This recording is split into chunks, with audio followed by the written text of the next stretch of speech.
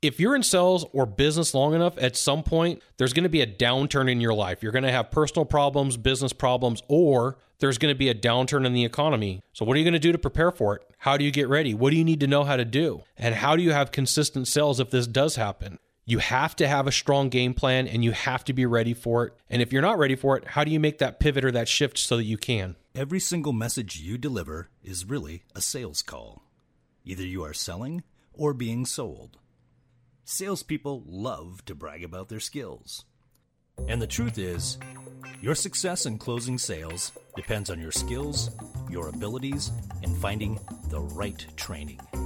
And the great news is, you have come to the right place here at the How to Sell Show with your hosts Dale Bell and Scott Sylvan Bell. And be sure to join the party at howtosell.live and download your copy of The 10 Common Mistakes Salespeople Make. Aloha from Sacramento, California. Today's a good day. Coming to you live from the How to Sell Show studios, and I figured I'd put an episode together for you for how to sell in tough times. And it may be that there's things going on in your industry. There may be things that are going on in your company.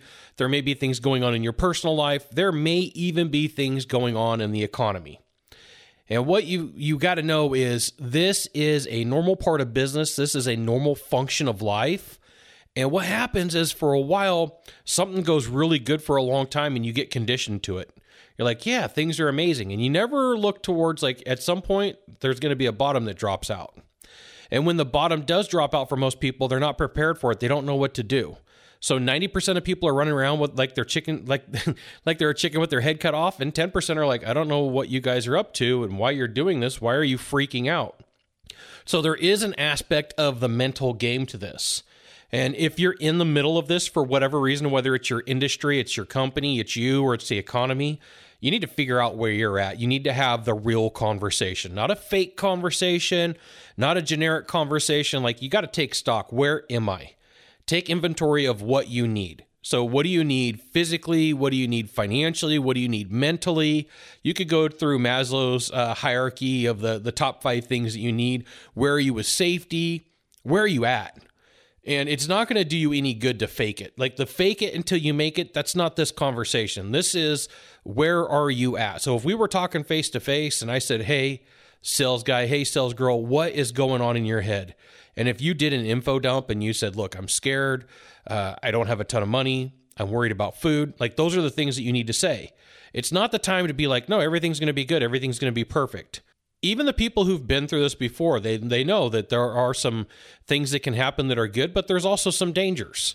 And if you get caught up in like everything's going to be perfect without some sort of planning, you're going to have some problems because it's going to take some effort, it's going to take some planning, and it's going to take some action.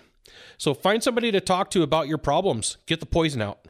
Get those things taken care of right now. Whatever that problem is inside of your head, get that poison out. If you got to find a coach, a mentor, a clergy member, a therapist, a psychiatrist, a doctor, like whatever you have to do. And in lieu of not having somebody to go talk to, just go somewhere private and just say, like, here's all the things that are bothering me.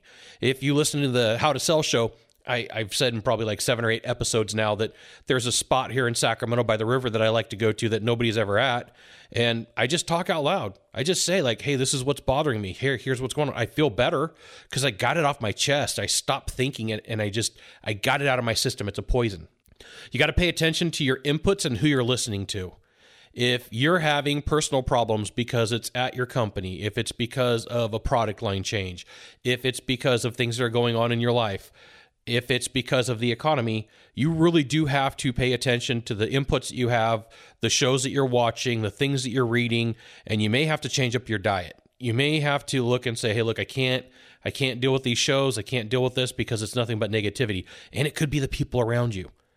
You know, for a while in my life, I had some very negative people in my life, and they took me down a path of me losing deals. And now I'm like, I meet people and they're super negative. I'm like, You're not sneaking into my life. I'm not going to allow it. It's not going to happen. And so for a while, you do have to protect yourself from negativity. And it may be uncomfortable. Sometimes you don't answer the phone. Sometimes you don't talk to a person.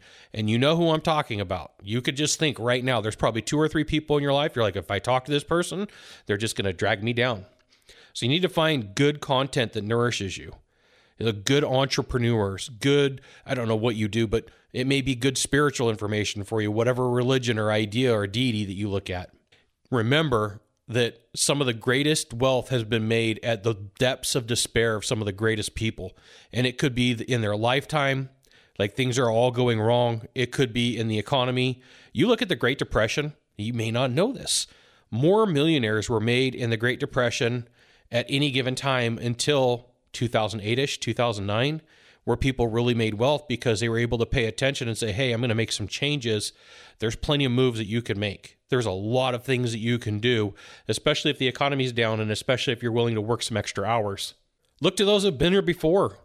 There's people who may be a little bit older than you or a lot older than you have lived through different situations. Look for their knowledge. Just because they may not be in the game doesn't mean that they don't understand what's going on. There's people who are retired and in the bottom of an economy, they may have some really good ideas and say, hey, here's some mistakes that I made, or here's some things that I saw, or here's some things that I did, and here's something that you could do to make things happen. As I mentioned previously, you may have to find a coach or a mentor. You may have to find somebody and pay them. And, you got to look at it as an investment. If I pay this person $1,000 for some of their knowledge, will it save me $10,000 of heartache, $100,000 of heartache, $1 million of heartache? Is there something that I can learn? And from that, you really do need to keep a journal. Go buy a journal, like for real. I talk about this so much. This is the one thing that you can make a roadmap for the next time this happens, because it's not a matter of if, it's a matter of when. Everything runs in cycles. Everything runs in time periods. Everything runs in certain situations. And stick to a schedule. You will find that one of the things what happens is in the midst of chaos, you start looking for certainty. You start looking for things that are consistent. You start looking for a pattern. And the more that you can make your timetables more reliable by sticking to a schedule and getting stuff done, you could use a checklist. But like by 8 o'clock in the morning, this needs to be done. By 10 o'clock in the morning, this needs to be done on a consistent basis. And here is the thing that most people don't realize. If it is a downturn in the economy, you may have to donate time, money, and effort to help a charity. Because sometimes we forget where we're at. Sometimes we forget how good we have it. Sometimes we forget, like, hey, I've got 7 hots and a cot, somewhere to live, somewhere to stay, and other people don't. And it's just a good way to find, like, hey, it's not as bad as I think that it is. There's things that I can do. When you take a look at your health, if you are stressed out, you do need to get some exercise in whatever way that you could do that. That could be some push-ups. It could be some jumping jacks. It could be some yoga. It could be something, but you do need to get some exercise, walking around. Like, what happens is when you get lethargic, it's really easy to get depressed. There is a tie to how you work out and some of it being depression. Now, I'm not a doctor. I'm not giving you medical advice because I'm scared of blood and I'm scared of needles. So, if you need some help from a medical professional, go talk to them. Eat well. Under stress, your body needs to burn the right fuel. So whatever that means for you, eat well. I am a huge fan of candy. I am. I like all the stuff that you're not supposed to eat. So if I go to the doctor, they're like, hey, Scott, we should probably start looking at your diet. And I'm like, no, I do like the candy aisle. I do like the ice cream aisle. I do like sweets. But you really do need to get the exercise. You also need to get sleep. You need to get sleep. You need to get good sleep. One of the greatest tools that you could have is the ability to be cognitively functioning when other people aren't. And when people are stressed out, they typically don't sleep well. So if you're combining exercise, eating well, and sleeping, like, you're miles ahead of the game. Now you add this next item to it, get as much water as you can. And everybody's a little bit different on their water intake. So once again, not a medical doctor, scared of blood, scared of needles, but you do need a lot of water. And you need the energy, because you are going to burn through energy for what's going on and what you're going to need to do to get through your problem. On this list, you need to set a baseline. Where are you at and where are you going?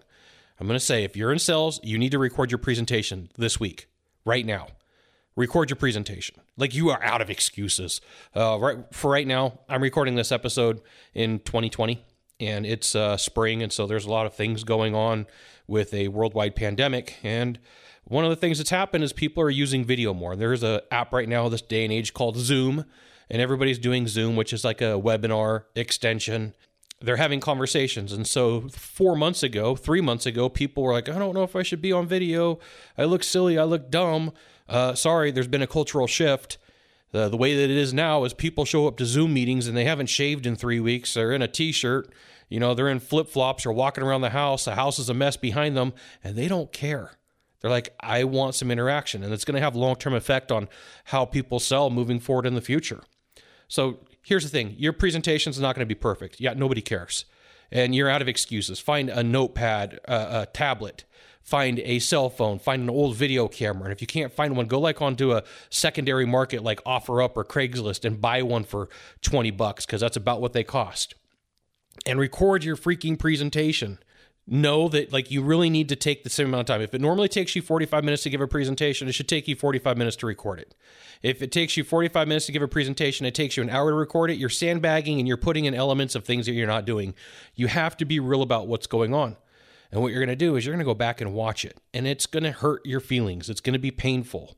You're going to be like, I really say that and I really do that. Realize that's what you're doing in front of your buyer. If you're setting a baseline, you're figuring out exactly where you're at and you're figuring out the holes in your presentation. It has to be done. Most salespeople, they won't do it. They won't do it. And the reason why is because it'll hurt their feelings. So no, from the very beginning, right now, it's going to hurt your feelings. On this list, you need to recognize where your buyer is. If it's a problem in the economy, they're scared. And you adding on fear to what's going on in their life isn't really going to net well for you. You're going to freak them out. What's the opposite of scared?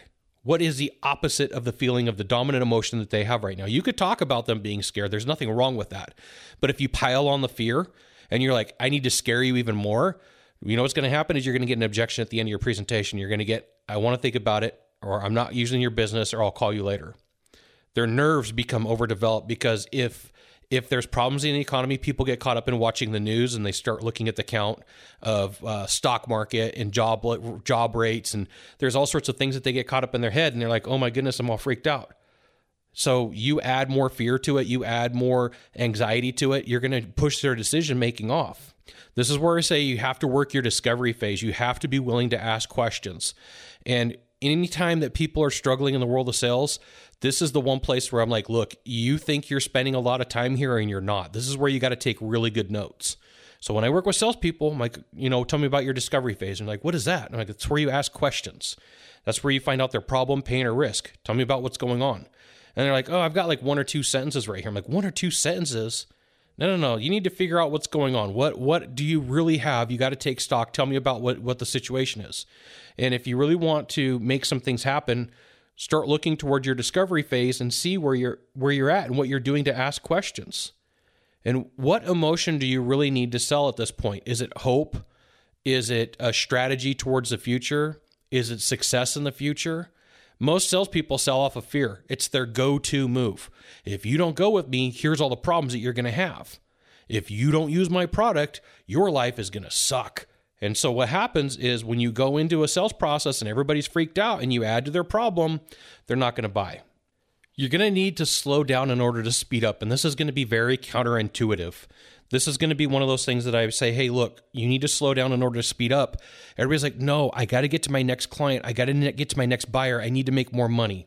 Nope. If your sales presentation typically takes you an hour to give, you better allot an hour and a half to 2 hours. If your sales presentation takes you 3 hours to give, you need to allot 3 or 4 or 5 hours. And you need to match your message to your buyer. What's going to happen is everybody in the industry that you're in is trying to move faster. They're trying to do it quicker. They're trying to exclude buyers. They're trying to disqualify the buyer, and they feel it. It's not going to feel real. It's going to feel like an external type of pressure, which it is. And the more that you try to speed up your process and put controls in place, like if they do this, I say that, and I'm going to look for reasons why I can't sell to somebody, I promise you, your buyer is going to feel it. Now, here's the thing, too. Is just because somebody can't buy from you doesn't mean they don't have friends, coworkers, or relatives that could. And in the bottom of the 2008 recession, At that point in my life, it was the most amount of money that I ever made because I made the conscious choice of I'm going to slow down my presentations. I'm going to take time with people. I'm going to deal with their emotions where they're at, and I'm going to talk through their problems. And everybody else in the industry was like, speed fast, go quick, get out of the call. I can't get this person to buy. They're not going to buy from me. They can't buy from me. And because I took time with people and I was real with them and had real conversations, I was able to close way more deals. At that point in my life, I made more money than I'd ever made previously. I'm going to let you know this slow down to speed up when you're meeting with buyers is something that you could do. If you're dealing with financing, aka easy payment plans, know that one of the things that happens in a down economy is lenders start tightening up restrictions. They start moving up scores that people can have. They start looking at credit to debt ratios, and you may have to take more time to get somebody through financing, and you have to be prepared for that. And you have to let the buyer know, hey, look, right now with what's going on in the marketplace, it may take us 2 or 3 people to have a conversation with, know that it's normal, know that it's going to be okay.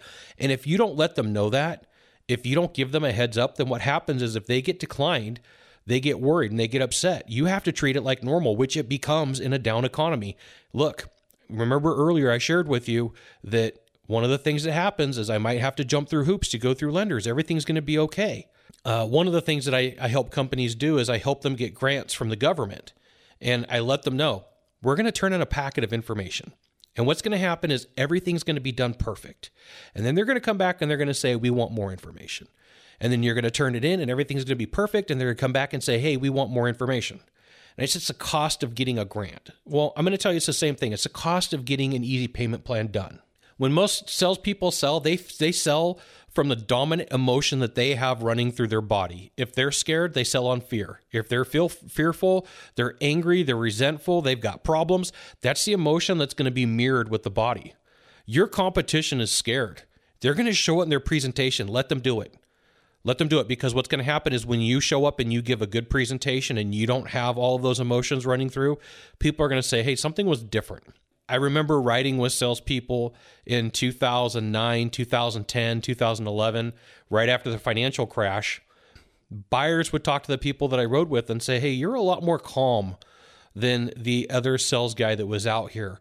Why is that? And it's because they had the training where I said, hey, you need to slow everything down.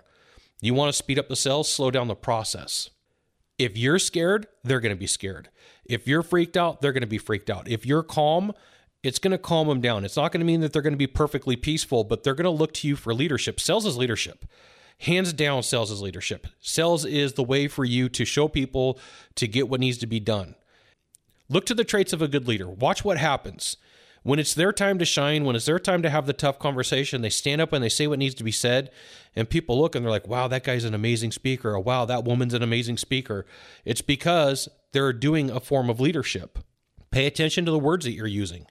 Are you using a lot of fearful words? Are you using a lot of positive words? Are you being super negative? Are you freaked out? Because if you are, they are. Your sales presentation must be top-notch and on point. It's not a sales call, it's a performance. And most of the competition is going to go run and do the minimum.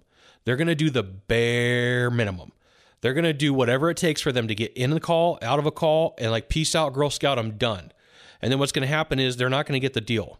And they're going to go to their next call and they're like, I got to speed up my sales to get to the money, to get to the close, to get to the dopamine rush. So they go to the next call. They take out a whole bunch of elements of their presentation. And the next thing you know is they get to the end and all they have is a discount and a price match. And the buyer goes, I smell fear. I smell desperation. And I don't want to buy from a desperate salesperson. I don't want to buy from a scared salesperson. I want to buy from somebody who knows what's going on. And I'm going to go to my example that I love to use from Super Troopers, from Chief O'Grady. Desperation's a stinky cologne, which it is. People can pick up on it. They can feel it. Let your competition be out of shape. Let them price match. Let them discount. There are some people out there who are opportunistic and they just want to take advantage of something. And there is a certain segment of that in every population. Just know that sometimes they're not going to be a good fit, or it's going to take some more work. It's going to take some effort. So you need to role play as much as you can. And I'm going to give you a super secret tip right here. In an economy issue, most people either go too far either direction. So on your left hand, if you have negativity, on the right hand, if you have positivity, Most people will go all the way over as far, like if you stick your arm out and stretch as far as you can, most people will go super negative, or the opposite of that is super, super positive and it's not real. A buyer's going to go like, look, you're way too happy. You're way too excited. Like you do not understand what's going on out in the marketplace. So if you put it like right in the center and just a little bit more over to positivity, right? So like you're not gonna go super negative, you're not gonna go super positive, but you are gonna lean towards positive. You have to be mentally tough in a sales presentation. You do have to be yourself. You could be completely nervous on the inside, but you have to be good on the outside. You have to show that you're ready to give a presentation. You got to be good at a presentation. And this does take effort. This does take a lot of energy. You will be tired after your presentation. You may even get rejection really fast from the buyer. And what that could be is they could be scared of the outcome, especially if it's a downturn in the economy. People don't know where their credit scores are. They don't know where things could be for them and the possibilities for them to get and acquire the product or service that you have to offer. So you have to be willing to stick into the game when others won't. The conversation for you could be about stability in business and products. When buyers are fearful, they want to know that what they're getting is going to last and is going to be good. And if money's tight for them, they want to know that they're getting a good product or service. So you're going to have to talk through why your organization has done things right, is in the good position, can help them moving forward, and they have stability, that they're going to be good at what they do. You do have to paint that vision. And you have to prove the stability. We've been here before. We've seen this. We've done this. And look, I've got a picture. Look, I've got a video. Look, here's what we did for growth. And it really does help out. You got to ask for the business. People may do this really weird thing where they build a ton of rapport and then they get to the end and they're like, well, I kind of feel sorry for the buyer, or the buyer kind of pushes off and says, well, just send me the information. You do have to find a way to ask for the business. And you may have to go a few objections deep to make this happen. It could take some time, energy, and effort to be understanding, and you're going to be very tired after this type of presentation. Explain why going now and doing what you need to do now is better than waiting. With that being said, sometimes the sale isn't made and you got to follow up. And this is a skill that you got to develop right now. Most salespeople won't do this. They don't have any type of sequence. They don't have any type of knowledge. So your job is to take 3 hours and to come up with text message sequences, email sequences, and phone call sequences and make a swipe file, which means that you're going to type it out and you're going to put it into a spot on your phone or your computer that you can deploy these assets when you need to use them. And if you need some help, episode number 35 of the How to Sell Show has a ton of content for you. It's not going to be perfect the first time. If you're looking for perfection the first time, it's not going to happen. It's just not. Let's just take that excuse away. Right? The longer that you're like, well, I got to make sure that this is done, that's done. There's apps and things that you can do to help you refine your message, like Grammarly. It'll help you with your grammar and spelling if that's what you want to get caught up in. But the best thing for you to do is like, look, here's what you do. You shoot a quick video. Here's what I want you to do. Here's what I need you to know. Here's what we could do to move forward. You take that video. You take it, you upload it to otter.ai. It costs you $9 a month for 60 hours of transcription services as of today. That could change in the future. And then you take that audio transcript, you clean it up, you turn it into a text message, you turn it into an email, and you make like 5, 6, 7, 10 of these things, and you're good to go. One of the things that you're going to find is momentum for you is going to be a weird thing. It's going to feel like nothing's happening. It's going to feel like I'm not getting anywhere. And then all of a sudden, it's going to be like a rocket ship. You're like, whoa, what is going on? Everything seems to be going right. It's because you've put in the work, the energy, and the effort. Now, know this, there is a hidden danger, and the people around you are going to try to drag you down. The people around you are going to tell you, hey, what's going on? You're a different person. You've changed. And these are the people who are sitting on the couch right now. These are the people who are just watching videos or playing video games or, just hanging out and checking out podcasts and just consuming information and doing nothing with it. Your momentum is going to put you in touch with different types of people to replace the network that you currently have. And there's going to be a point where you're going to have to make a decision. These are the people that I used to associate with, and these are the people that I'm not going to associate with anymore. What will happen is you will find that you are going to lose friends, but you're going to make new ones. You will find that people in the office that used to like you may not like you anymore. you will find that some of the people around you in your personal life are just like you've changed and something's going on. It's because you're focused and you know what you want to do. And sometimes people would be like, well, we should go hang out. And you're like, I can't hang out. I got stuff that I got to take care of. I got stuff that I got to do. Selling in tough times is something that is going to happen over your career 4, 5, 6, 7 times. So you might as well be prepared for it. Most people don't think this way. They're like, they look at it as a one-time event. Even though it's happened to them a couple times in their life or it's happened to them one time in their life, they don't look at it and go, I can prepare for the future. I could be better at what I'm doing right now.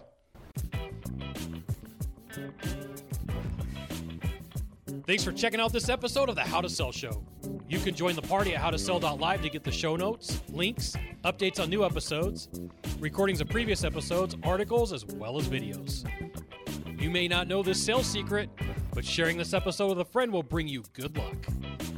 See you soon. Mahalo.